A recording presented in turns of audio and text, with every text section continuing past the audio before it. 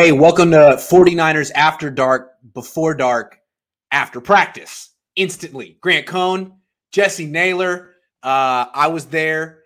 There's things to talk about that are beyond practice that we're going to start with, such as Deebo Samuel. Jessie will ask me some questions about practice.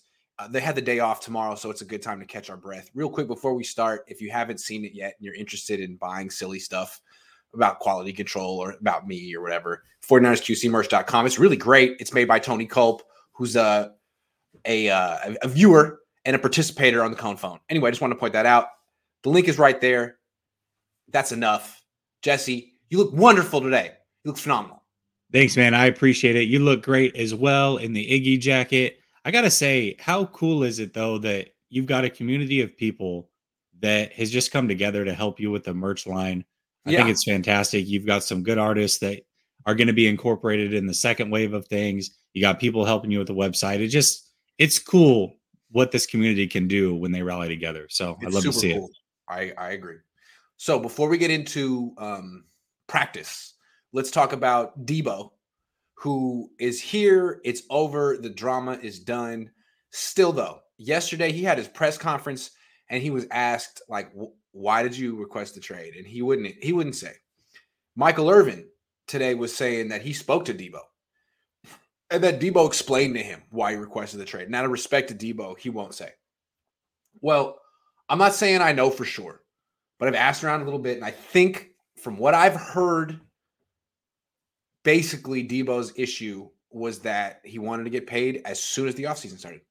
That was his issue. It was the biggest issue. It was the main issue. It might have been. I mean, once you have one big issue, other things can become issues too. But from what I understand, it wasn't about usage. It wasn't about Santa Clara or California. It was about wanting to get paid right away. And I think he was surprised and offended when the Niners didn't give him that offer. It's not like, from what I understand, it's not like Parag and the Niners gave him this insulting lowball offer. There was just no offer because the Niners, that's how they do business. They wait until the end. And that's how they did it with everyone. That's how they're going to do it with Nick Bosa next year. And I guess from what I understand, and I could be wrong, Deebo just either didn't understand or thought they would create a new precedent for him. And that upset him for a while. And he had to calm down, talk to Trent Williams, definitely talk to John and Kyle, I think, after the draft and before OTA minicamp. That'd be some communication. But when he was asked about this, he didn't say why he requested the trade, but he said, what did you learn? He said, patience. Yeah. And I think the writing's on the wall. That's exactly what it is. I mean, it comes down to he became impatient. He expected it to go one way. It didn't. And what's crazy is I remember, and maybe it didn't get this far, but I remember towards the end of the season, you talked about some advice you had for Deebo. Yeah. And that it was going to go a lot like it did. Yeah. And to just chill. And he didn't do that, right? And I think what happens is, and I think we've all done this just in life in general, you get this idea, this grandiose idea of what something might be like, right? And sometimes what it might be like is a lot better than what it actually is. And so he starts to look at it and go, well, I could play on the East Coast. I could play in South Beach. I could play here. I could go there. Sounds fun to me. Like, I'm going to request a trade. That sounds like a good idea, right? I'm frustrated. I don't need to be here. I'd rather be here anyways. And reality is 49ers is a great organization. The best coach for him, probably in the NFL. Deebo would be great no matter where he goes, but I think that it's fair to say that Kyle probably is going to maximize what his skill set is. I think it's a great pairing. And when it was all said and done, he got a deal that was great for him and a deal that was great for the team. Like, I look at both sides and say, wow, they really won here. Deebo Samuel is going to be 29 by the time that contract expires. He's going to have a second shot at this thing, which if he had gotten a 5-year deal, if he had signed day one, likely he would have gotten a 5-year deal instead of a 3-year deal. And what's happened is over time, the guys that are in his draft class got shorter deals, which I think ultimately benefits him. So I think the patience helped him also win out in this deal. Yeah. More information. I don't know if it's 100% true, but from what I heard, so how did the trade request come about? I was speculating that like maybe it was the agent's idea. From what I hear, Debo just ran into Jeff Darlington at an event in Miami. Ran into him. They had a conversation. How's it going? I want to trade. From what I heard, I could be wrong. So it wasn't a grand scheme from Tory Dandy. It just seemed like probably a misstep. Did it cost him? Probably not. He ended up getting the same exact deal as DK Metcalf. Did it cost him money? No. But it was public. And I think it probably changes the way a lot of people look at him. Now, he could change. He's 25, 26. He could change. He could grow up, whatever. But it's probably a bad look. It's a bad look. It made him look, I don't know, immature. A little bit. I think so. I was thinking there was some legit gripe. Like, did John Lynch say something to you? Did Kyle say something to you? Oh, you just wanted your money immediately. Okay. Well, I get it. But at the same time, like, I mean, come on. And I don't think it's out of line to say he looks a little immature here, because Trent Williams alluded to that. Like, Trent Williams basically said, hey, he's showing maturity by being here. Also, now knowing that knowing that he was with Debo a lot of the offseason, sounds like he thought he was being a little immature about the situation. And I also think it's okay to be immature about a situation that you've never run across in your entire life. And this is life-changing money. It really is. It can be, if dealt with the proper way, generational wealth. And that's important to him. And, the 49ers, I love, at the end of the day, it was frustrating. I felt like they should have gotten the deal done early as well. But I think, again, they made a deal that was good for both sides. And it's over now. Like, it's fine. But also, one thing they got out of by waiting, they made sure that Debo came in shape. And that has been a thing in the past where Debo hasn't necessarily been in the best of shape. I think they made sure that he came in shape. I know we're going to talk about that also here shortly. Yeah, you threw me off with that one because that's up for debate. But yeah, hold on. I didn't even have the why Debo Samuel requested a trade. There we go. There was one more point I wanted to make. I forgot because you threw me for a loop with that one. It's all right though. We'll come back. Maybe it'll come back to me. What was I going to say about Debo? Probably wasn't worth saying. Grant, don't forget the biggest Niners news. East Bay Chris is back. Oh yeah, East Bay Chris came out of retirement. He unretired.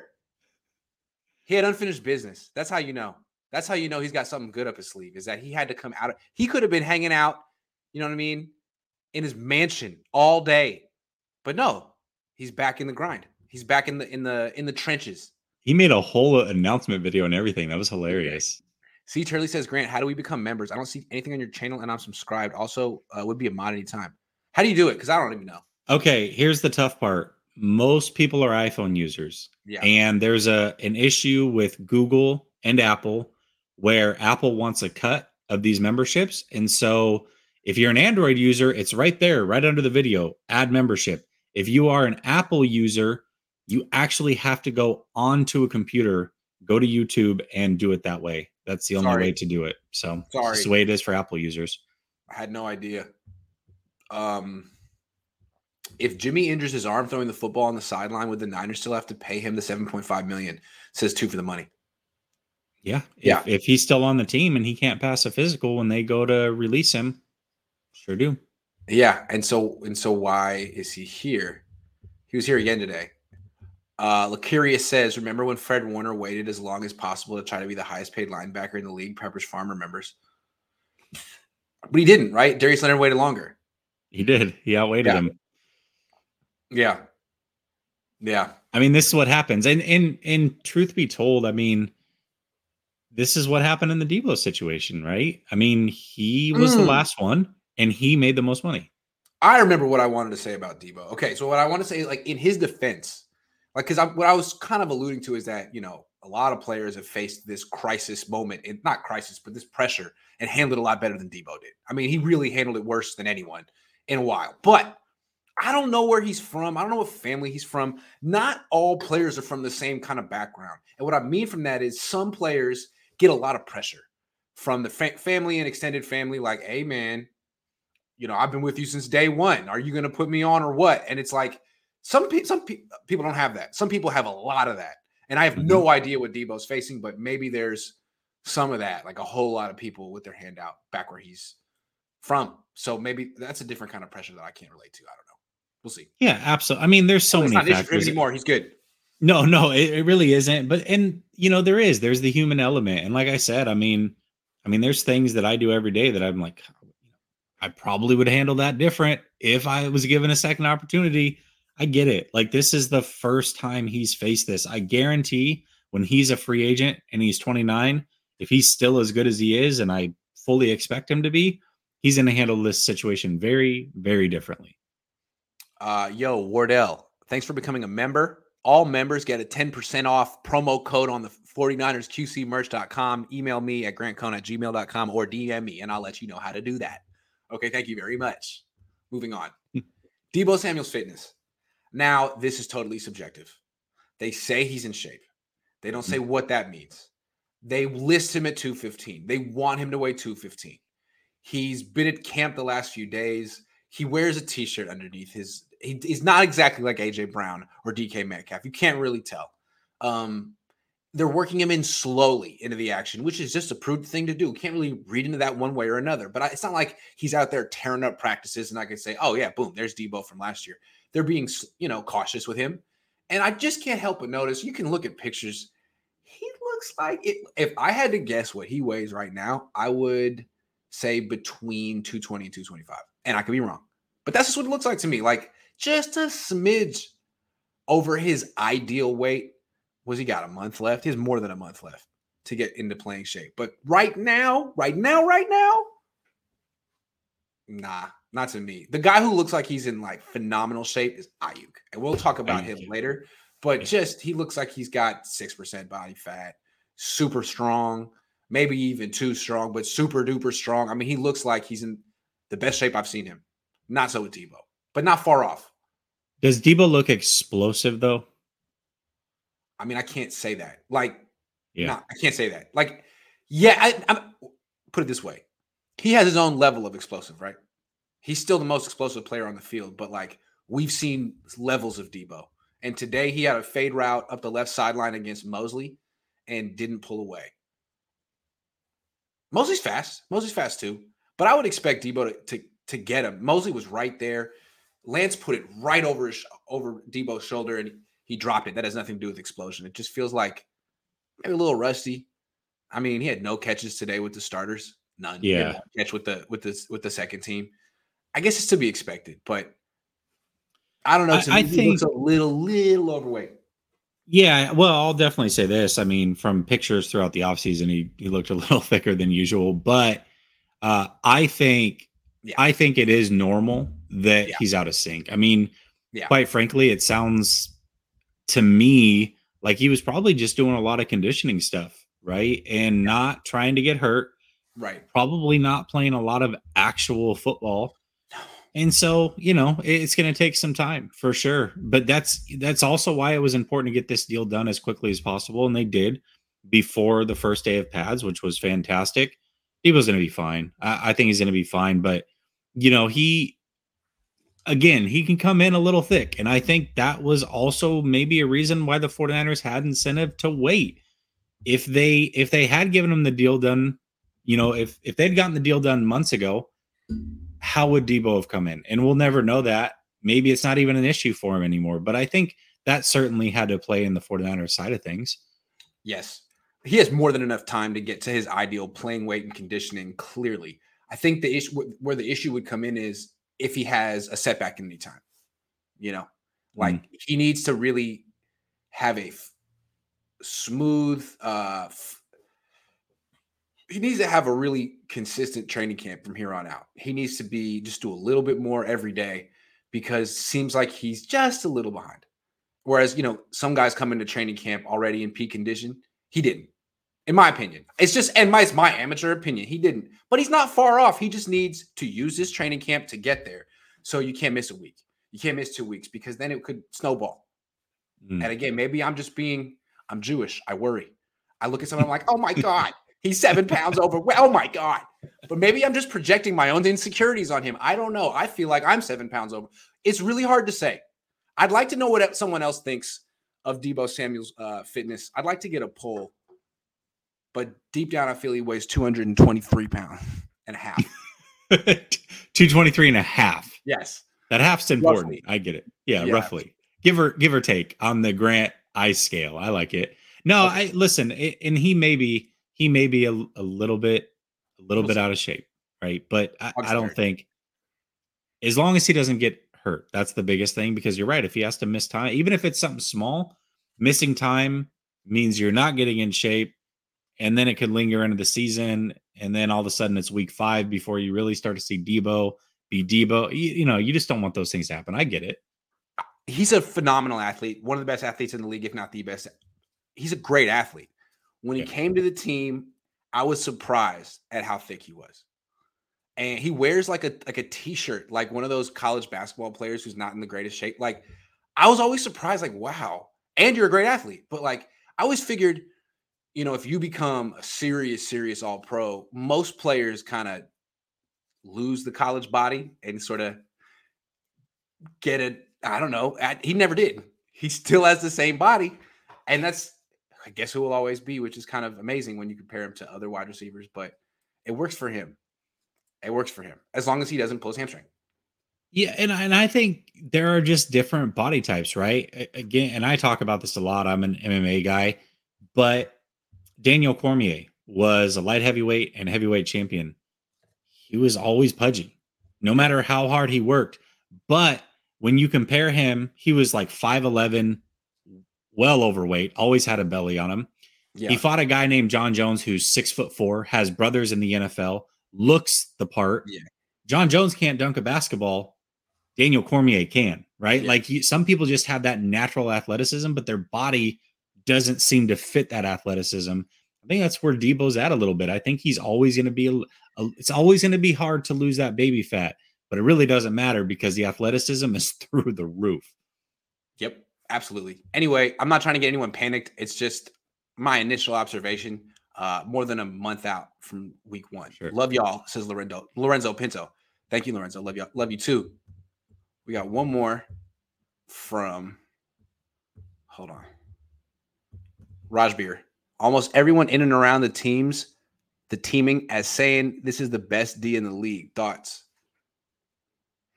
Well, they're going up against a really questionable offensive line that's making them feel really good about themselves right now. They'll have to need, I don't know about that, but I think they're in the running. They're definitely in the running. We're going to talk about that and the rest of their roster in a minute, but let's talk about, so we'll come back to that question. We'll give you a better answer in a little bit. Jimmy Garoppolo. What do you think the plan for him is at this point? Now every day he comes out and throws in front of the media and we're not allowed to take the video. I think we should be allowed to take the video. Like, if you want to get a trademark it, let me put it on my YouTube channel and let's let people decide how your arm looks. But no, they won't let me do it. They won't let anyone do it.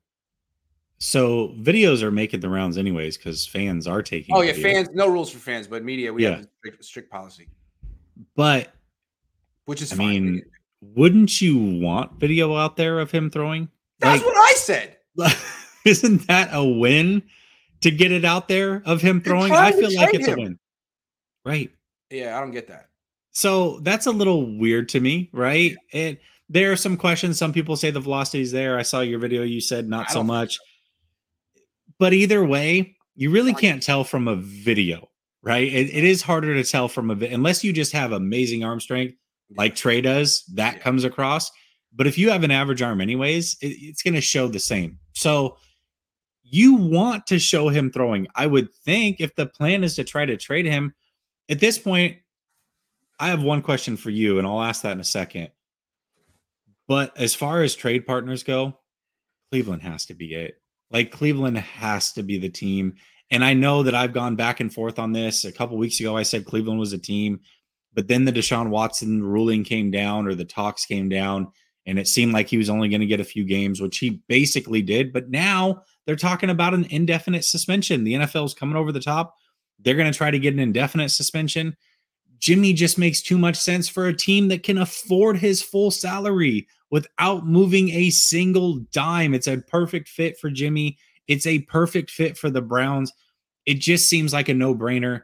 That has to be the team. But the question I have for you is, if they aren't allowing these videos to surface or they're trying to limit them, how else do they showcase Jimmy? And does it get to a point where they actually have to play him during the preseason? I mean, I don't know that they really need to showcase him. I mean, I guess the way I'm looking at it is coming back to your Cleveland point. I think what the Niners are betting on here is that Deshaun's going to get suspended for the entire year. I think that's their bet here. And if that happens, I think they feel like the Cleveland has no choice.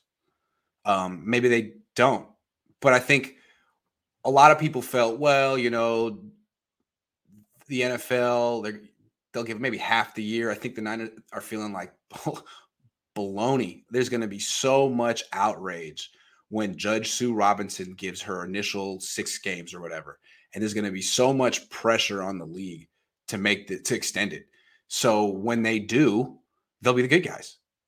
Which is funny. If Judge Sue Robinson had just said 17 games off the top, would people be outraged at that and said, wait a second, guy wasn't even charged? And would there be pressure the other way? I don't know. But all of a sudden, all they got to do is say yes to all the public pressure, asking for more games in the suspension. It seems like the Niners are like, there's no way they can get away with less than a full season. What do you think? Yeah, I mean, that's what it feels like now. That's what they're pushing for, indefinite. Then maybe it goes to the courts and it ends up a full whatever that situation is. It's a messed up situation. But the silver lining for 49er fans is that is a clear-cut team now for Jimmy Garoppolo to go to. And it makes so much sense on so many levels. They run a very similar offense. They have coaches that are in a situation that they need to win. Hell, Cleveland needs to win.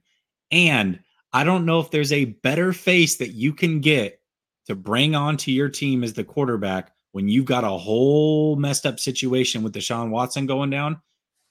Jimmy Garoppolo can come in, he can sell merch, he can be a bit of a savior, and they can move on a little bit until Watson is able to play probably next year. I think it would be a perfect fit PR-wise for them as well. Yeah, I mean, it all depends on what the NFL decides to do. They're very sensitive about looking like they're doing the right thing ever since Ray Rice. They blew it so hard on Ray Rice. I think they feel they can't be seen as being too lenient on this. So now all of a sudden everyone's saying, you know, you're being too lenient on this, extend it. And I think they might say, okay, as long as everyone says we're doing the right thing and everyone supports. I mean, it's a tough one. It's tough to figure out what the right thing to do is when he wasn't even charged with anything, but you have 30 people. I mean, yeah, it's tough. It seems like this could be a way to sort of have it both ways, have a light initial thing and then extend it. I don't know. The whole situation's weird, but it sounds like it's going to come down quickly. Like we should know within the next week what the real suspension is going to be. And then let's see what happens with Jimmy. Like that's what we got to wait for at this point. Seth Harvey says week 1, Niners win 35-10 over the Bears. Sorry, Fields. Wow. The 49ers traditionally start out slow. Like under Shanahan, the offense in particular starts out slow. They should win that game. Last year, they kind of exploded on the scene. They put up a lot of points, a lot more than what people probably expected. I think Shanahan's going to try to come out and make a statement with Lance. I would not be shocked if they come out, play action deep, just to try to set the tone on the season. And you've heard Shanahan talk about it a little bit, how they want to get off to a fast start. They can't afford to wait around like they did last year and make a late season push. I think he's got a statement he wants to make. That Niner guy says, Grant, you're probably the last person the Niners want posting a video and talking more about Jimmy's arm strength. Ha, ha, ha, ha, ha, ha, ha. Okay, this is the way I look at it. You could either have me post a video, no comment, so you can see for yourself Jimmy Garoppolo throwing, or you can have me interpret it for you. I wasn't impressed. That's what I say. Or you could, it seems better if you just have the video out there. Yeah, I mean, two things are going to happen, right? If you're given the video, first of all, you're just going to post the video by itself with music like you always do. And then you're going to come in and do shows and give your opinion about said video. but it is going to be separate from the video itself where people can make their own opinions of what's actually happening. To me, he's like trying to conceal the fact that he's not throwing his hardest. He's not like lining up, dropping back and throwing like 30 yards, 40 yards, 50. Like he's doing a lot of like throwing on the run, which looks cool, but those are really short throws. And then he was doing like throwing really high, like trick shots. And then he was doing a lot of like bouncing the ball on the turf. He can bounce a football like a basket. He's like an and-one quarterback. And like, one volume never. Tricks on the field is like, dude, are you rehabbing or are you messing around? What is this? You're supposed to be building arm strength and playing long toss. And he's like rolling left. Dude, you don't roll left in games. What are you? I'm sorry. I don't understand. It seems like it feels like he's killing time, which is, I guess, fine. I mean, they cleared him. Right? Yeah. He's cleared. Yeah, I get it. Like, no, it does seem a little weird. No, he's rehabbing. But you cleared him. True. But he's rehabbing. Okay, I don't get it. All right, I don't get it. Fine. The whole Jimmy thing, I just don't get. I tap out. So he's healthy, but rehabbing. All right, got it.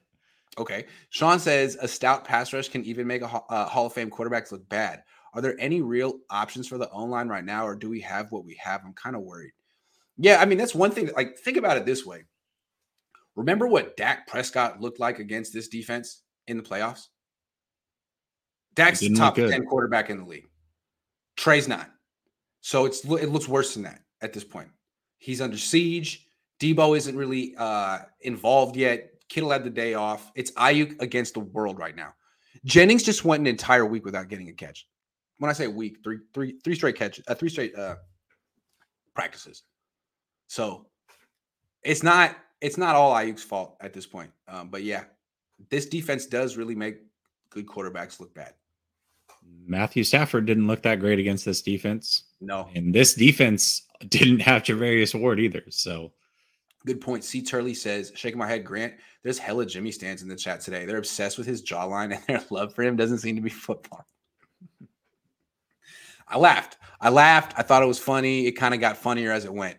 Crisoto 17 says reports on Trubisky and Pitt are also bad thoughts. It's another good defense. He's also not good.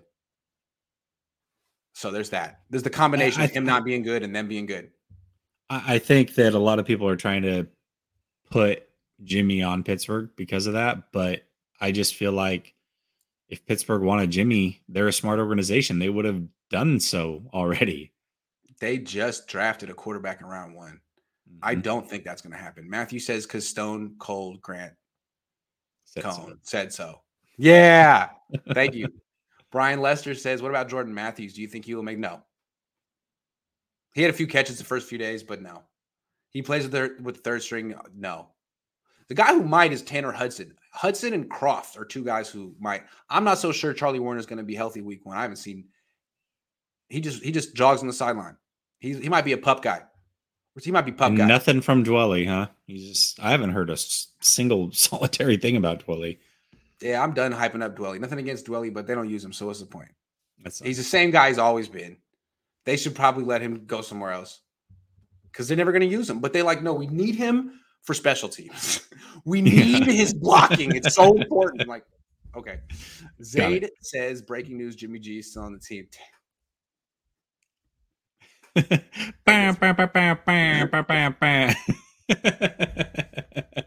The story behind that is when the pandemic first started and I first started doing these daily videos because of Sports Illustrated, a lot of Kron locally didn't have much content. People didn't have much content. People weren't going you couldn't go into the studio. So hit me up and they're like, hey, can we run your videos on our channel? And I was like, wow, that's desperate. But yeah, absolutely. These videos are awful, but go for them. Go for it.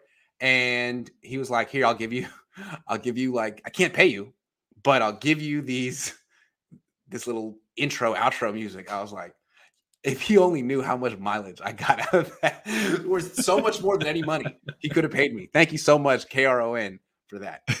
I love it. That's awesome. I don't know how he made it. It's so tacky, but it's so great. Matthew Sanders says, any possibility that Fred and Ayuk fight was some kind of no. He baited Ayuk for no. That's the thing. Like he's trying to sound like Fred Warner is trying to make it sound like, oh, this is just me sort of being a big brother trying to get the best out of Ayuk. You knocked Marcus Johnson to the ground. It had nothing to do with Ayuk. It did have everything to do with Ayuk actually, because Ayuk was the one standing up for the offense, and Warner knew it. So what happened was when he knocked Marcus Johnson over, he immediately looked at Ayuk like, "What are you going to do about it?" Okay. Here's the thing that gets lost in the shuffle. Everyone talks about the fight between Ayuk and Warner. What about Marcus Johnson? Marcus Johnson's on the ground. So it's not funny. Marcus Johnson's on the ground, didn't get up right away. He was shaken up. And that's why Ayuk was right. You don't do that to your teammates. It doesn't matter if you're the captain or everyone thinks you're a good guy. You're wrong. And a lot of coaches would kick you out of practice, not for the whole week, but for that day. And they didn't. So Ayuk had to do what he had to do. I'm on Team Ayuk for that. Fred, you know you were wrong. Yeah, you were Fred's wrong. Chippy, man, and I can imagine being on the other side of the flexing and the jump into a flex like he does. And flexes on him in practice. Like, come on, Fred. Yeah, that's not kosher.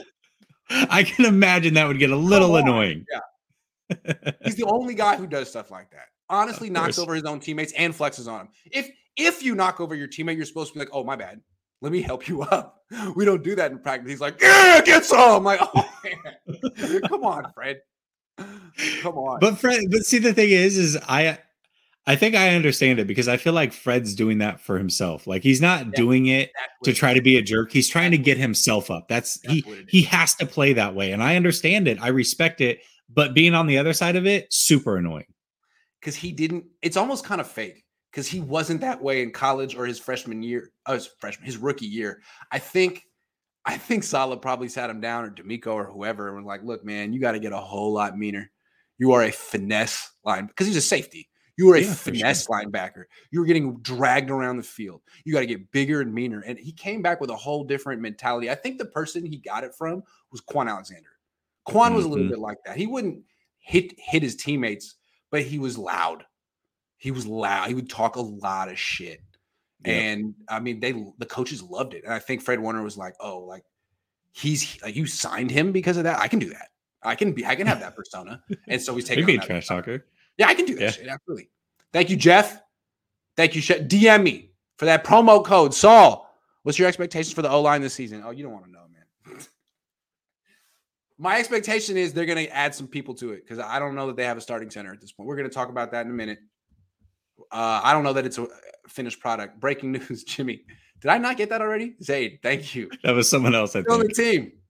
It's 9/11/2022. And Jimmy Garoppolo is still in the 49ers. Man, I'm going to have to make a video later.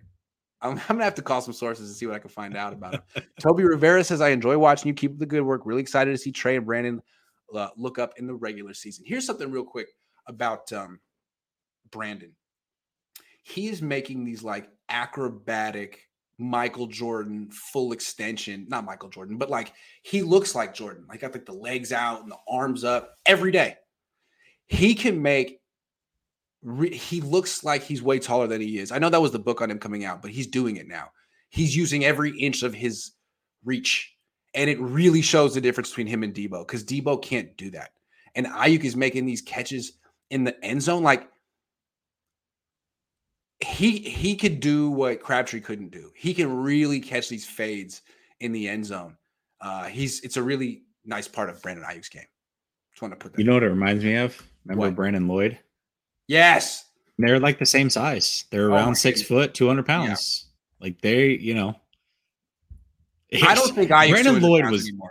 I think Ayuk's 210. He's huge. He probably, yeah. I mean, Lloyd was definitely a little slimmer for his whole career, but talk about body control. Jeez. Ayuk has it, man. He's a really good route runner, really good body control, and the hands are crazy. Couple more. Corey Wiggs, Jordan Matthews tore his ACL. He did? Wow. That's awful. I feel so bad. He just spent the last 3 years of his life. That sucks. That's what sucks about being a professional athlete. You know, just like something happens one day, like, oh, can't do this anymore. It's like if I all of a sudden, it's terrible. Sorry. That wasn't that deep. C. Turley says Jimmy G will have a great career in the XFL. Did you hear Jordan Matthews tore his ACL? Apparently, he just tore his ACL. It's terrible. Sorry to hear that. Sorry, Jordan. Good luck. Keep fighting like Jason Verrett. That sucks. Ryan says, honestly, it's a dub for Fred to be this way. And I don't think it's fake. It's just he knows he's an all-pro linebacker, best in the league. The team will love that attitude when the season starts. I don't know. Yeah. I mean, there's a line. I don't think he needs to cross it. I don't think he needed to knock Marcus Johnson over. What did Marcus Johnson do? He's not even going to make the team.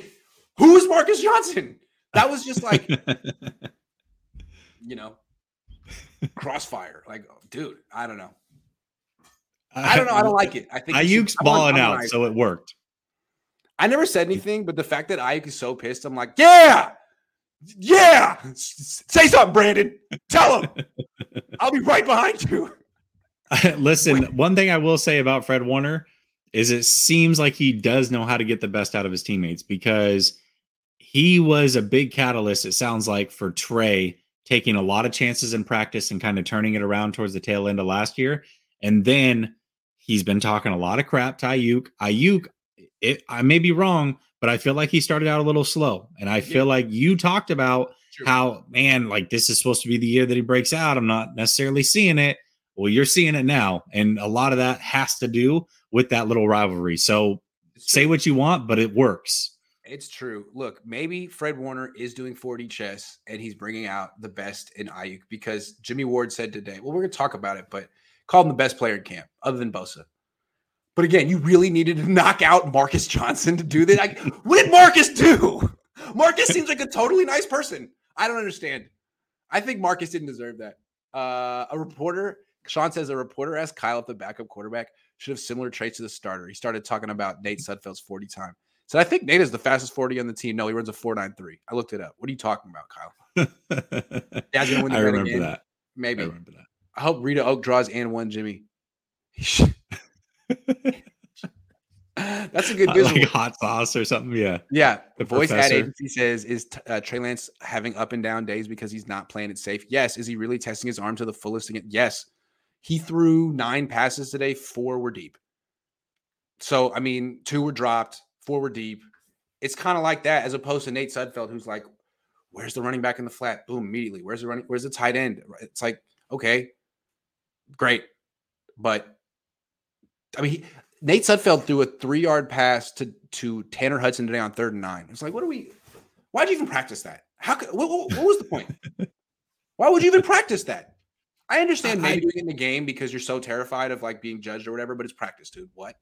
You're practicing doing the wrong thing. I really do feel like, and I went back and I watched it yesterday and reposted it. The Fred Warner interview where he talked about bringing that out of Lance and telling Lance, like, you're not giving us good looks because you're not taking any chances. Like, yes, you're being perfect and that's awesome, but you're being too conservative. Make mistakes. It's okay. And then they started to see him open up and make these crazy throws. Yes. If that conversation never happened, I almost got to wonder how good Trey Lance would look from a standpoint of he would be completing a lot more passes. And we would be talking about, oh my gosh, Lance looks so good. He's so accurate. He's this, he's this, he's this. And then when the season came, we'd be like, this ain't it. Like, this is not at all what we saw. Yeah. He's not, you know what I mean? He's not taking chances. He's not making big time throws. He looks a lot like Jimmy did with some legs, right? And so him making these mistakes is probably good for his overall growth. I love that he's taking these chances and working outside of his comfort zone and willing to make some mistakes and figure out what does and what does not work in the NFL. He's a surprisingly good deep thrower. I thought he was supposed to be inaccurate down the field, but he is throwing dimes down the field. So just wanted to point that out. San Fran 49er fan, thank you. Norman Sullivan, thank you for becoming a member. We're going to get back to our topics now. Hold on, there was someone else too. Ant-Man Felix, I missed you, but thank you for becoming a member. I'll see if I can put you on the screen. All right. Jesse, do you think this is the best team on paper of the Shannon Lynch era? And you know what? I've gone back and forth on this one, and I talked about this on my show yesterday, and I really didn't know how to answer it because I wanted to say yes, and then I was like, wow, 2019 was really good. But just on paper, I think it has to be Grant because I'm trying to put myself in the 2019 mindset. 2019, Bosa was a rookie. Debo was a rookie. Before the season, where did this team stand? We didn't know what we were going to get from those guys. We thought they were talented, but we didn't know how great they would be ultimately. Staley was in the tail end of his career. He certainly is no Trent Williams.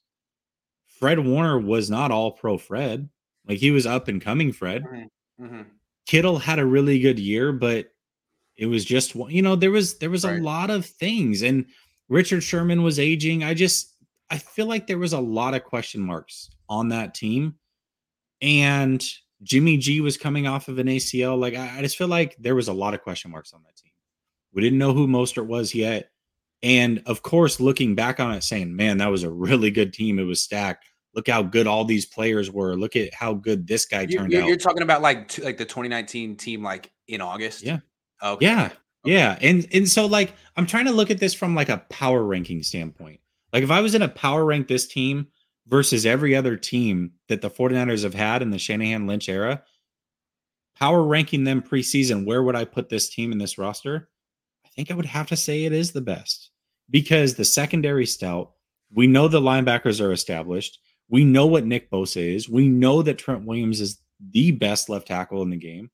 We know that Debo's coming off of an amazing season. Ayuk's like there's really outside of the interior of the offensive line, there's almost no question marks on this team. Sure, we can say Trey, but I mean, I feel as good or better about Trey right now than I did Jimmy coming off of a torn ACL. So I think it is the best team on paper. Okay. I disagree, but you made some good points. Let me see. Three big guys they don't have anymore. They lost. First of all, Buckner. That's a big loss. Also on offense, Laken Tomlinson, Weston Richburg. Those are three losses. Those were three good players entering that season. And now, like, you've definitely downgraded at all three spots. You have upgraded at quarterback, though. I mean, you've upgraded at wide receiver. But the offensive line, not having like this team doesn't have a starting center. I don't think they have a starting center. They may get one. Like the 2019 they got Emmanuel Sanders. That team went into week one with Marquise Goodwin and Dante Pettis getting all the starting reps in camp. Like they had to figure it out. But those are three losses that make me question. I mean, I don't even pick this team to make the playoffs, so it's hard for me to say they're the best team they've had on paper. I think Buckner was pretty special. Tomlinson was above average, and so was Richburg. I think that's fair.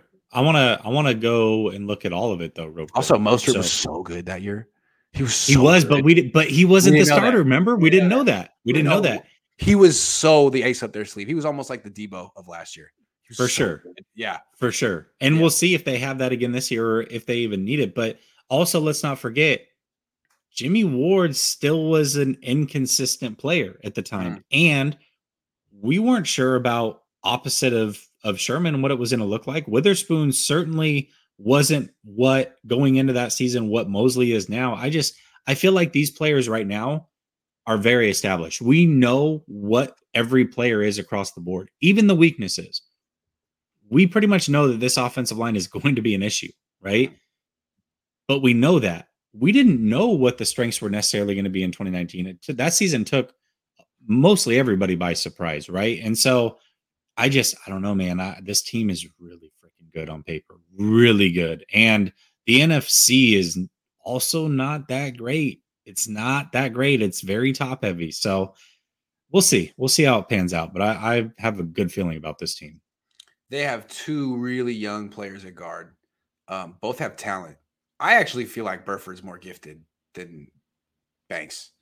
Burford looks like a tackle, and he's doing well. Like he's started every day at right guard for the 49ers. They really like him.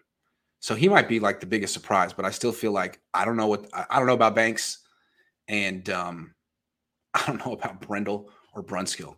We'll have to see there. Brunskill seems to do terribly in training camp and then somehow get it together for the season. Since Hufanga is really good at guarding tight ends / slot, we see him play more nickel, and Jimmy Ward play more single high, says Jad is Jat. Is he really good at covering? I don't know about that. I'm not sure about that. What's funny is that Hufanga didn't even start today. Moore did. My guy Moore. I've been Yeah. trying to say all offseason he was going to be the starter. Nobody believed me. No. People, I think, I assume Hufanga was like getting that job, no questions asked, but because he was getting all the reps and minicamp and stuff. But Moore was coming off an injury, and they've been real slow with him. And as he gets healthier and healthier, I mean, he's such a better athlete than Hufanga. And if he can like tackle well enough, I mean, he plays special teams. He does tackle. It's not that he's afraid of contact. He just has taken bad angles in the past. So we'll see. He obviously gives you more in coverage than Hufanga does.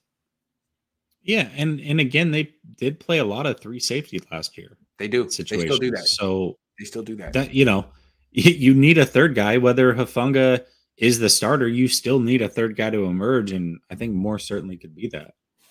All right. You want to ask me about Brandon Ayuk? Yeah, I got a lot of questions here for you. So Brandon Ayuk certainly has kind of stolen the show, it sounds like, from everybody that's reporting, fans that are there. Again, started out slow.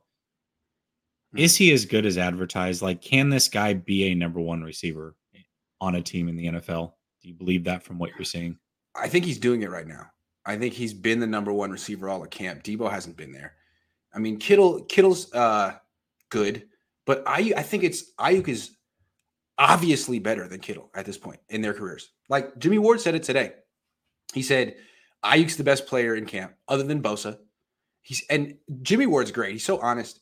He is so good at playing safety and covering tight ends. He doesn't even do that in one-on-ones. He does. He warms up with the corners and covers wide receivers.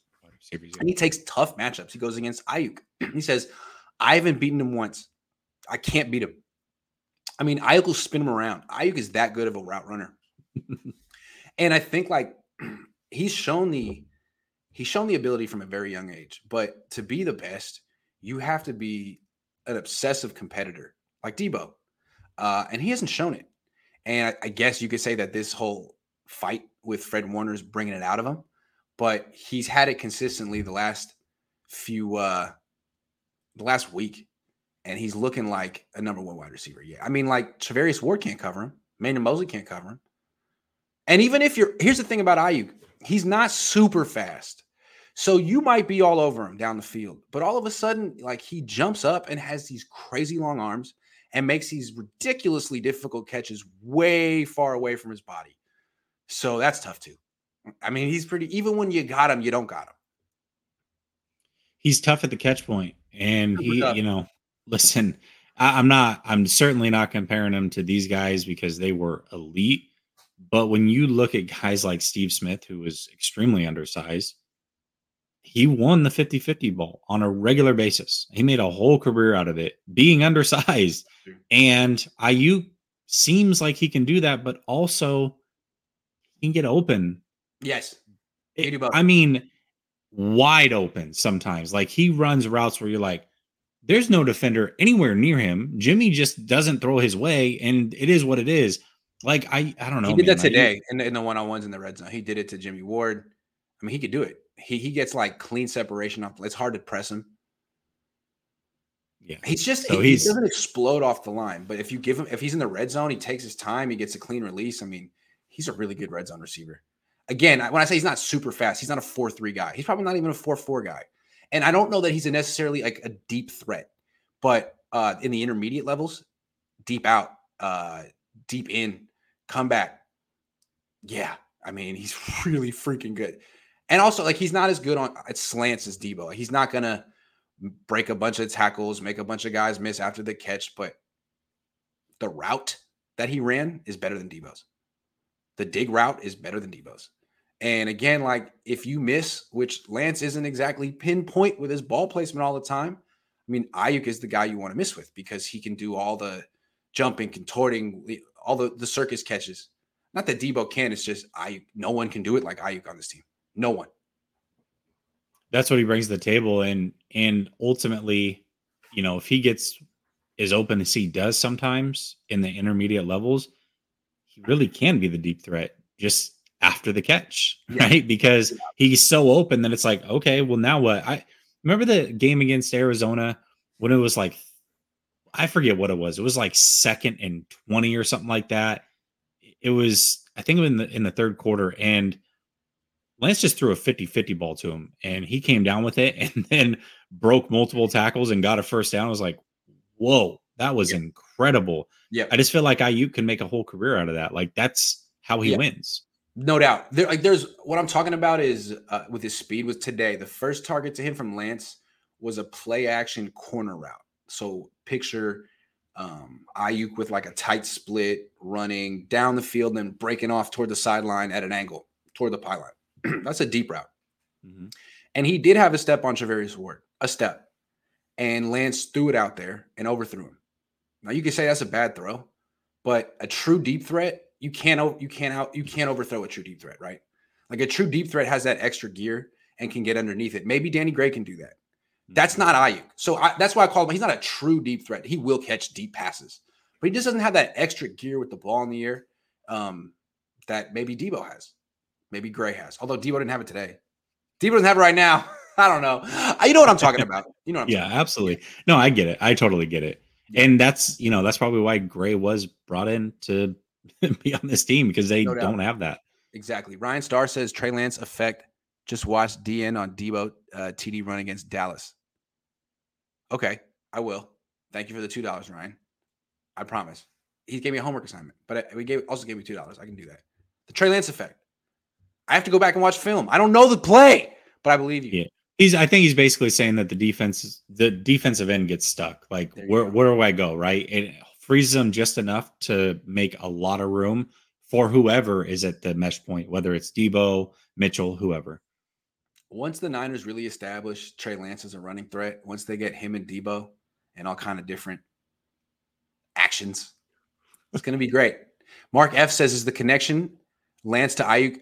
If the connection Lance to Ayuk is for real, will Kyle call plays to let BA be the wide receiver with the most catches after paying Debo this season? Well, I don't know what Kyle plans, but I do know that from that first Rams game on last year, Ayuk had more catches and receiving yards than Debo last year. So it's already sort of happened. Who knows?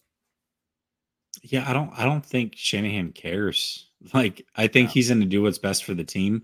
And the other thing that's interesting about the 49ers is if they have a player that's close to hitting incentives, they usually tend to pay him even though they don't have to. They did it with Sherman a couple years back. They've done it with some other players.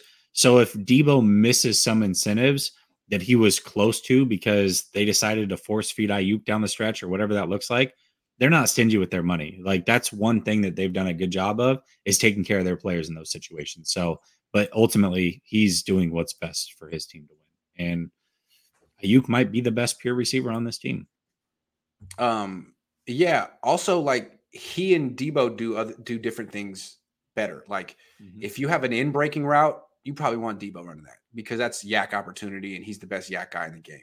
Out-breaking route, where you got to catch the ball near the sideline, I mean, you might want Ayuk because he's got those long arms and there's not as much of a yak opportunity. You just got to just get big and, win the route and catch. You got to win the route and win at the catch point. He can do that. So it kind of depends what it is. Like a screen, yeah, you want Debo. If you depends, Yeah. In the red zone, you want Ayuk. There's a reason that Debo morphs into a running back in the red. He's not a great red zone. He's probably better than. He probably could be better if he got more opportunities. But you can see what Kyle thinks of him. He's like throwing to Jennings. You're gonna run the ball, bud. Exactly. Life of Kent, thank you very much. Crisoto 17 says, let's not forget Brandon Ayuk had all pro digs on skates. He's really good, dude. He had Charvarius Ward on skates today. Hella good. I mean, it's the kind of stuff. Basically, he's a little bit like Crabtree. I used to think he was like Amari Cooper, but Cooper runs a 4.4. He's more like Crabtree. Like, he's like a faster, slightly smaller Crabtree, I think. He's like if Crabtree and Brandon Lloyd Crabtree made a receiver baby. And he was super tough. He was strong. Crabtree was hella good. He just had injuries that Ayuk didn't have. Ayuk's faster than Crabtree, for sure. For sure he is. But Crabtree could put people on skates, and I never understood how he would do it. Because it's like, man, he's jogging. Come on. But he had this like funky pace to his game in one-on-ones. He would get people spinning. It's like, and he didn't even look like he was sweating. It was very impressive. Very impressive, Michael Crabtree. All right, next question. All right. So you said that you're worried about the interior offensive line. Yeah. You think they should bring in another center. Yeah. But let's assume that that's not something they decide to do. Yeah. Who do you think is ultimately going to start day one? Brunskill or Brendel, and why? Oh, if it's only between those two, it's Brendel. I don't think Brunskill's a center. I mean, how many positions do you expect the guy to play? He's played tackle and guard at an acceptable level. I don't know why they got it in their head that he can play all three positions. I think we've seen him play the position before, and just snapping the ball was an issue for him. He doesn't have that much experience. He doesn't have his snaps are errant. To me, like if he's starting, he's a turnover waiting to happen. You have to worry about that. At least with Brendel, he can snap the ball. And you're more worried, like, can he block? But from what I've seen in training camp, it's not like Brunskill's any better at blocking. So I think Brendel will start if that's the only option, but I'm not looking at him being like, oh, yeah, that's definitely a starting center in the NFL. Yeah. He looks like a guy who is really struggling against a very good defensive line and probably is better suited to be the backup he's been his whole freaking career. Sorry. Fellow Bruin. Sorry, dude. I'm sorry. Yeah, listen, it is what it is. But, I also think looking at Brunskill, because he can play both guard and center, yeah. I think it's better for the team that he probably is the backup, because an injury probably happens at some point. And when it does, that you can trust Brunskill to come off the bench and at least hold it together, probably at either position. Not good enough to start, but hold it together. One thing that amazes me is that I feel like he's done at right guard. They're done with him. They have Burford there. They like Burford. I didn't know they liked Burford. He looks pretty good. And I got to say, he does look pretty good. He's had all the reps with the first team at right guard. It's like, wait, okay, so I didn't really understand what the Niners thought of their team coming into the offseason. A lot happened in that fourth quarter of the Rams game. Tart messed up. He's out. That's clear the Niners were done with him. But Brunskill also had a very tough fourth quarter. People, make fun of him saying he's Aaron Donald's daddy. Not in that fourth quarter, let me say. No. Aaron Donald really worked him. And Jimmy Garoppolo was bad, and Kyle struggled, but Daniel Brunskill got worked. And maybe they were like, you know what? We have to get better at right guard because we have to actually match up with Aaron Donald maybe 3 times a year. So Brunskill's on the way. I feel like they're phasing him out is what I'm trying to say. But I don't think any of us expected that. Like, okay, when we talked about the offensive line issues, because this has been a topic at hand for a long time in the Niner community, right? We've all had conversations about it. The assumption always was, okay, we know who the left tackle is. We know who the right tackle is. We know who's playing right guard. How good is Aaron Banks? And what do they do at center? Right. And so then they sign West as a free agent, undrafted free agent. Like, okay, well, he's the backup. They're grooming him for the future. And then they get into camp and we're like, Brunskill's playing center now. He's not the right guard. I don't think anybody expected that. Guards. They drafted 2 guards. Yeah. Zakel too, who I'm not gonna write him off, but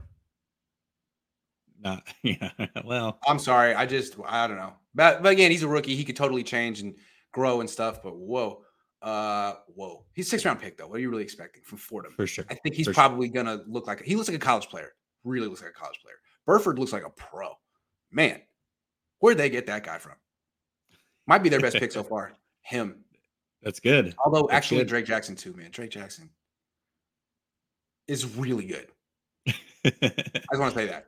He's really, and I've kind of been like, he didn't feel a need. They could have got an offensive lineman. Yeah, but that dude's really good. You talk about on paper, we don't really know what he's going to be yet, but I have a feeling that he's going to be. I was looking up D Ford's numbers that year in 2019, 11 games, 6.5 sacks. I think Drake Jackson could do better than that. I think he's going to be getting the 3rd down reps immediately. And I think he's going to do really well. Really well. Imagine Bosa, Menahu, Armstead, and Jackson on 3rd down with a secondary that's that good. Oh my God. Yeah. No one's going to give him any respect. Here's another thing too, like what the Niners defense is doing. So they have all this pressure, all this pass rush. And instead of playing 10 yards off, they're playing all up in your face and they're sort of forcing low percentage throws Because what's the point of having a pass rush if you're going to concede high percentage throws? Here's the 5-yard. What's the point? They're going to take it because there's no point in holding the ball. But if you take those away, your options are really screwed. Like, and I think Lance understands that, and he's throwing a lot of low percentage throws. It's like, okay, well, I'll throw deep. What are my options? It's not like you're getting open in 2 seconds.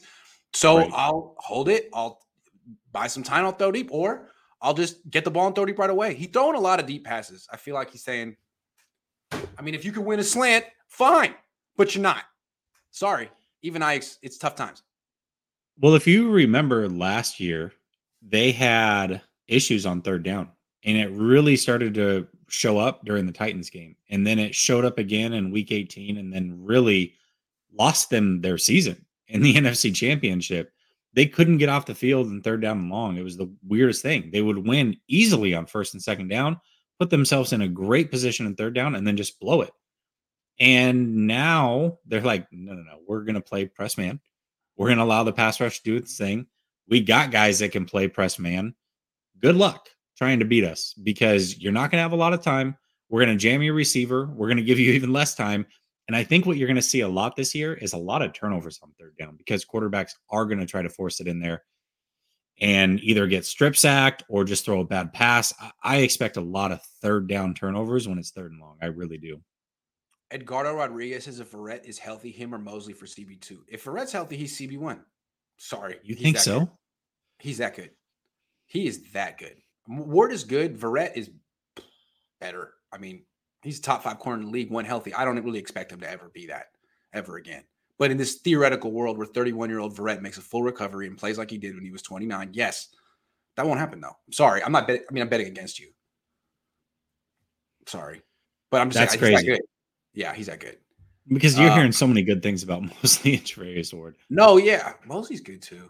They got to get him in the slot if that happens. Dude, how you say that? Scribe, I can't even do that. Scribe Minds? Is it just Scribe Minds? The floor for Trey is year 2 McNabb, and McNabb used to miss passes into the dirt. Trey is accurate enough. If he were Josh Rosen or Kyle Bowler, we'd know by now. Top 10 quarterback barring injury. Yeah, pretty much. I think that's basically right. He's accurate enough for what he is, which is not a pocket quarterback. You know, he's good enough in the pocket. He's accurate enough. But what you want is the total package, and that's what he gives you. Yep, agree. The coach says, given his current status, approximately a year ago, I got to give Aaron Banks his flowers. The young man has shown seriousness of the craft. He was given a tall task. So far, he's delivered. Agree. He is completely earnest, and whatever the Niners tell him to do, he does. What I want to say, though, is so hold on. D'Amico was asked today about Kinlaw. And they're like, how's he doing? And he's like, oh, he looks great. It's the same thing with him. He said, I always say to Javon Kinlaw, technique, technique, technique, every time I see him. That was funny, which to me means pad level, pad level, pad level.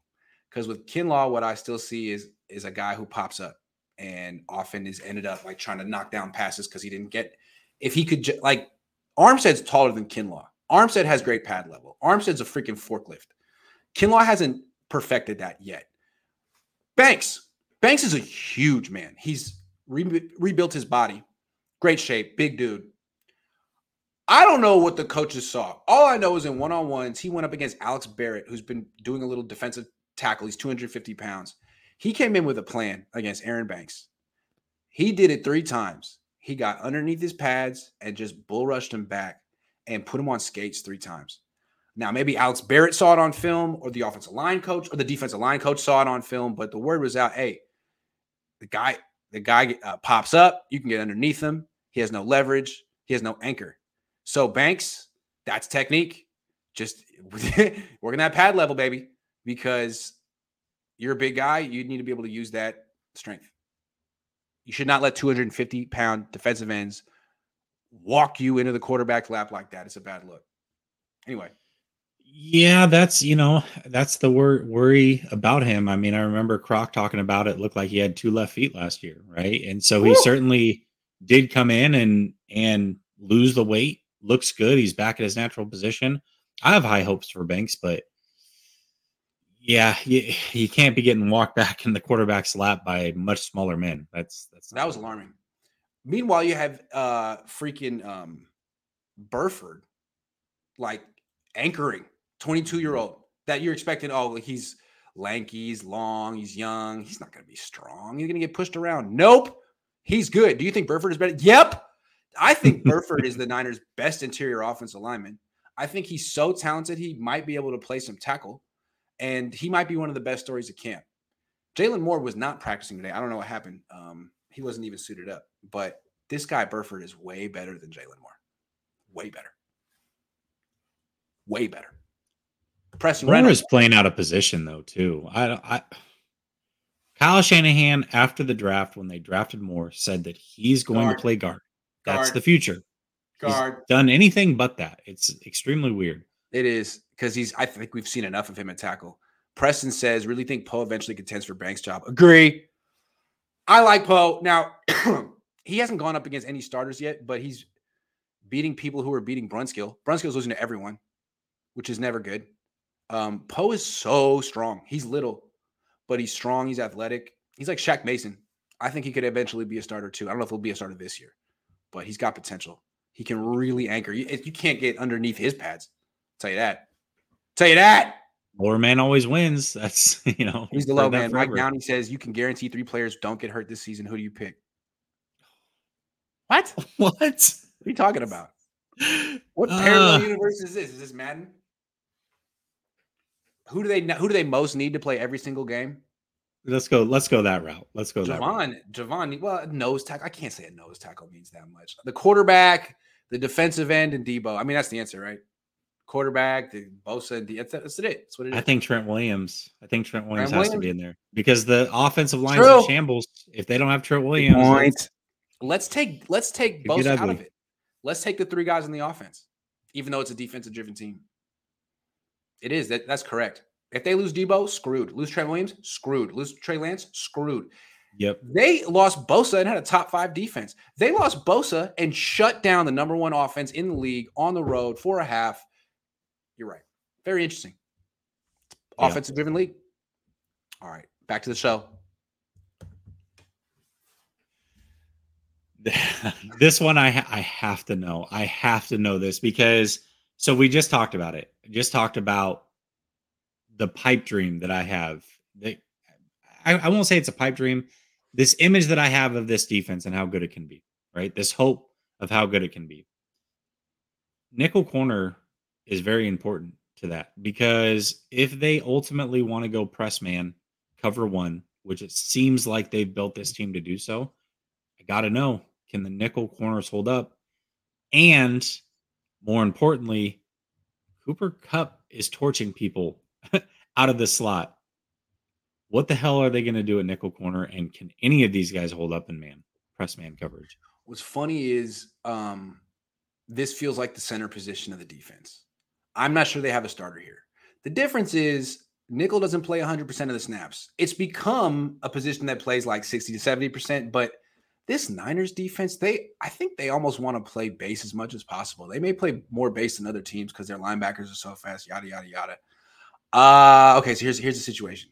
They started off with Darqueze Dennard as a starter. To me, he's never going to be the starter. It was like, let's not make a rookie 5th-round pick a starter right off the bat. Let's just give this to a vet just because. But he's no longer. I mean, they're already rotating. Today it was Womack. And so I think it's probably going to be Womack. And he might be good. I mean, he is athletic. He is gifted. But, I mean, he was getting worked by Jawan. Like, Jawan Jennings can spin him around. I don't know. I haven't seen anything I haven't seen Womack in one-on-ones lock anyone up. I haven't seen him do anything where I'm like, okay. Like Burford, you can see it. You can see him in one-on-ones and be like, wow, I did not expect him to do that well. He's winning. I haven't seen Womack win like that. And I have seen Womack get turned around. I've seen him lose. I've seen him get flagged. So I think it's either him or bust at this point because Lenore, he actually is having a decent camp. Lenore's having a decent camp, and they can always move him back to the slot, but he's been playing outside the whole time. So I don't know what the plan is. Yeah, it's interesting. I think, it could be. And then if Verrett's healthy, it could be Mosley still, right? We have talked about that. Who knows? But it's important because if you can't get it together at that one position, that could be the backbreaker right there, right? Like If you're continually getting torched up the middle on third downs, that's something that has to be monitored as well. Now they certainly can allow like a Fred Warner to roam the middle and help out. He has the skill set to do that, as does Jimmy Ward. So, maybe that's the route they take, but I'm interested to see how that plays out and who gets that job. Yeah, I mean, if you think about it, like the Niners offense isn't game planning right now. But if you were going to game plan against this Niners defense, which is excellent and lacking weaknesses, the whole game plan is centered around getting your best receiver in the slot. That's what it all is. And if Mosley and Ward aren't going to travel with them there, great.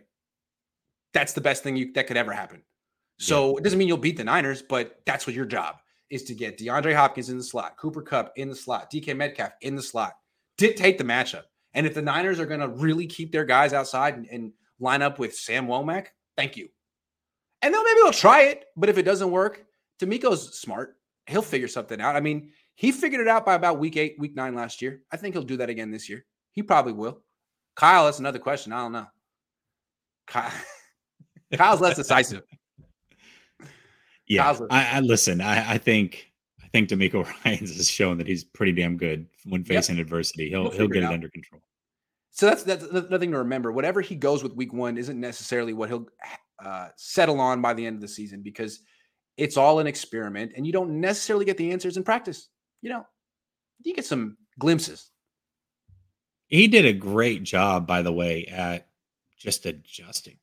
I mean, overall, week in and week out, he came up with different game plans every single week to make it work, which is something that I felt like Saleh really lacked in. Like, Saleh was really good at running what he ran, but if somebody else threw something at him, he wasn't, you know what I mean? Like, I don't think.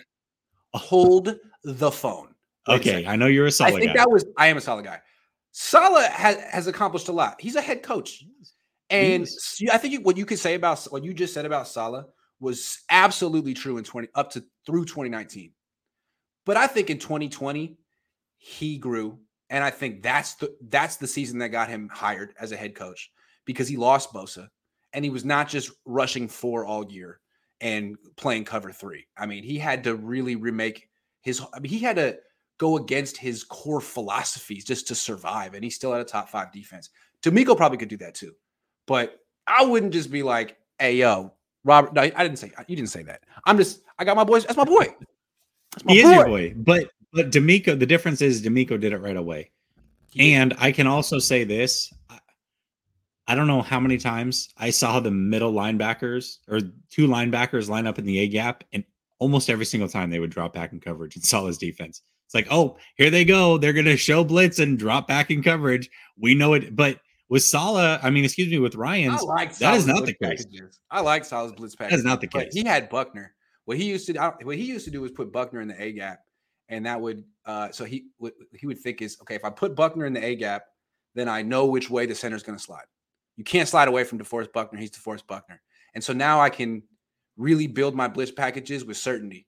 Because if you don't know which way the center is going, it's kind of tough to know. What you're trying to do is get like an overload, right? 4-on-3, right? So Buckner would allow him to do that. He was clever with that stuff. Saleh was smart. It's not about it. That's New York's problem. With D'Amico, what I want to say with him is that every adjustment he made last year worked. Every adjustment he made was the right one.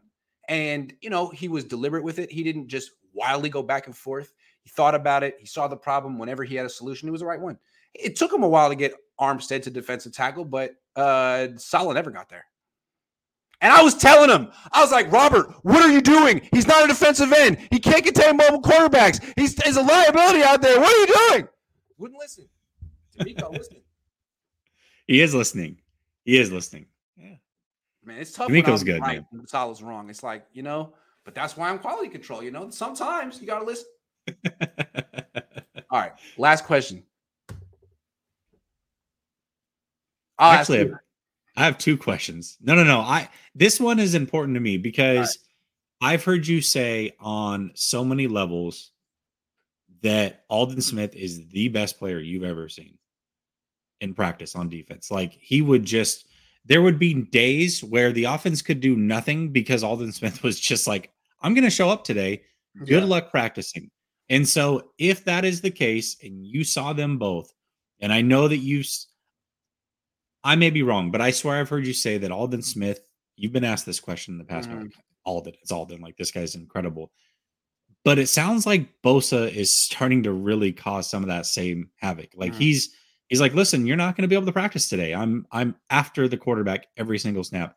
Do you feel like at least in practice that Bosa's starting to reach that Alden level where it's like, man, this guy's he's on a different level now. He's on a different level. He's better than Alden. He's better than Alden ever was. He is. I could say that. Alden was more gifted than Bosa. The first practice Alden ever had, he put the fear of God into Joe Staley. I saw it in his eyes. And it's because Alden, I mean, he's very strong, he's very fast, but he has these crazy long arms and he's fluid, but like Joe couldn't get his hands on Alden. Bosa doesn't have that. Bosa isn't as tall as Alden, he's not as long as Alden. He's not as, I mean, Drake Jackson is more physically gifted than Nick Bosa. Taller, better bend. What makes Bosa so special is how hard he works. I mean, Alden didn't have that. Kidding? Like Alden never really improved. Alden was great, but Alden's career fell in shame. And it's not all his fault. But look, Bosa's a freaking machine, and he's gotten better despite lots of serious injuries. So I mean, Alden was not as serious of an athlete. He was not as serious of a professional. He wasn't as good. Sorry, Bosa's better. Yeah, that's crazy. Just because, like I said, I mean, from a freakish standpoint and seeing him in practice, I mean, you're not the only one that's talked about Alden Smith and the things he would do. So to say that Bosa's like doing that now, I mean, like Alden, like theoretically, allegedly, could stay up all night partying, show up to practice the next day and dominate. Like Bosa doesn't even try to do that. I don't think it's different. It's different. I get it. I get it. No, I totally get it. You have to have a crazy amount of natural ability to even try to pull that off. And Alden did. He might be the most naturally gifted edge rusher of all time. Just the combination of speed, power, fluidity, and length. I mean, I don't know who else had that. But he didn't have, apparently, what Bosa has, this kind of drive. That's everyone in the Niners is like, man, I've never seen any player so obsessed with being the best like this guy. I don't know that Alden was obsessed with being the best like this. Yes, I mean, he wasn't clearly. Like he got out of the league because of that multiple times. Right. One last question for you. There's a lot of drop passes being reported. Yeah, a lot of drop passes. So this was an issue last year with Lance as well. A lot of drop passes, and at least from what I'm seeing in the clips that are coming out now, again, these are the best of the best. But it seems like Lance is throwing a pretty decent ball. A much better ball than he did last year. So why the drop passes? Is it still a Lance thing? Is it a receiver thing? Like, is this just the way that it's going to be? Like, what are your thoughts? I have to go through them all to give it. I have to look at the film. Today it was a ball hit Elijah Mitchell in the chest between the numbers. He clanked it. It's a running back. He didn't throw it too hard. It's that play, that play where the running back lines up all the way outside, and then he runs a slant underneath a bunch of blockers. He's been running it for 5 years. It was that play. He dropped it. The other drop was like a feathery deep pass that was lofted and hit Debo in the hands. Like that wasn't a missile. That was just another drop. So it's probably there have been sometimes what makes Lance's passes tough is at least in this camp is he'll throw the placement will be a little bit off. So you'll at the end of the day, there was a sprint right option to Jennings, and Jennings was open, but the pass was a little behind him. And so Jennings turned to catch it, and someone slapped it out of his hands. And it's like, catch the ball. But at the same time, if you throw it out in front of him, that doesn't happen. So there's a little bit of and Ayuk can make these catches, no problem. He can make the spinning acrobatic catch, but not everyone can. And that's a little bit, it's been more, I guess, a placement thing. When it's on Lance, not a velocity thing, but a lot of them have just been straight up drops. I wouldn't say this is necessarily a Lance thing. It's like a wide receiver catch the damn ball thing most of the time. Do you feel like Lance in the short and intermediate is starting to learn touch? Like last year, it was like everything was, I'm going to throw it as hard as I can, no absolutely. matter what. I would say so. Okay. Yeah, he's definitely throwing less hard now. I would say so. And his accuracy and touch down the field is surprisingly good. Everyone said that was what Justin Fields did well, and that Lance doesn't do that well. But he wants to throw down the field. He's good at it. Might be better at it than throwing short. Like I might feel more comfortable about him throwing the fade up the sideline than the swing pass in the flat. Honestly, like today, his worst throw today was an airmail of JaMychal Hasty in the flat. That's the kind of stuff with Lance. I'm like, man, come on, man. You gotta hit those. You gotta get the layups too. I mean, I love that you can hit the threes. I want the threes, but you gotta have a layup in your game too. Steph Curry can hit the layup with both hands. Yeah. Come on, it's a layup. Yeah. That's my thing with Lance, and I think that's probably Kyle's thing too. That's the one that really pisses you off as a coach. Like, that's easy. Come on, man. Don't alarm me like that. Hit that. I think it's fair. I mean, I think that's something that Lance gonna have to work on. I mean, mechanically, he just doesn't have that, like, hey, I'm gonna take it, even if my fingers aren't on the laces, and I'm just gonna fire it out there quick. Like, that's just not in his game right now. Nah. So, but that he can develop it. Whew, it's been a really long show. It is one of our longer shows. We're usually around 45 minutes. It's a long show. It's like a double. Anyway, a lot of fun. Niners are off tomorrow, but they have their position coaches talking, which they had them a few weeks ago, but now there's actually stuff to talk about. So we'll get Brian Griese on Trey, which will be interesting. We'll get Chris Forrester on Burford, which will be very interesting. See, I'll be posting those videos tomorrow, and I'll be going live, I think, with Crocker at some point. I'll have to talk to him, though. Probably should communication. Well, he's I know Friday he's going to be at training camp, so he might be traveling tomorrow. We haven't communicated. It's a communication issue. I learned that from Debo. Debo learned that from Parag Marate or John Lynch. I don't know. Jesse, thanks a lot. Absolutely, man. And hold on, all the people I miss super chats. Hold on, I'm going back. You got to get through. Going back.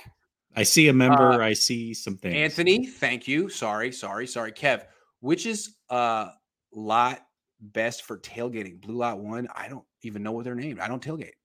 Do I look like a guy who freaking tailgates? I don't know. Have you been to a game and tailgated at Great America? I haven't. No, I couldn't tell you. Voice ad agency. Man, I missed a bunch of them. Do we have some weight coach? The same weight coach, the hockey dude. Yeah, the hockey dude. Ben Peterson. He's still there. He wears like shades and he's got like a poker face. He's always got this like real serious face. I'm just saying. Can Verrett play nickel? It would be nice if he could because of the limited reps. Can he play anything? Can he play football anymore? That's the question. Can he play nickel? I feel like Mosley can. Mosley can, I think. I don't know if Verrett can. He has the frame to play nickel, but I just don't know if he has the technique to do so. I think Mosley can. Mike Downey, we definitely answered this question. Yes, I think we're good. For sure we did. 100%. I think we're good. All right. Thanks for the show. Thanks for watching. Thanks for being here. Bryant, what's a bigger problem, Trey, INT or the drops? The biggest problem is neither. The biggest problem is the pass protection. Protecting them, yeah. Yeah. So otherwise, every play is going to be off script. But again, remember, this is a team that's going to run more than they throw. They're not game planning right now. A lot of their throws are going to be off the run. That's not a factor right now. Like the offense it's been bad.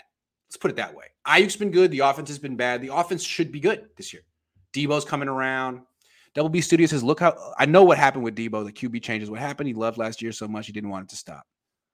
No, he wanted his Oompa Loompa now. He pulled a Veruca Salt. That's all that happened. It's hard to see an all-pro wide receiver pull a Veruca Salt, but maybe he just had a low blood sugar moment and needed a Snickers. I don't know. I want it, and I want it now. I want it now. We don't do business like that, but you're going to get it. I promise. I pinky swear. I think Kyle and John had to pinky swear. They may have pinky swear. I don't know. I'll have to double check. The show is over. Thanks for watching. Goodbye.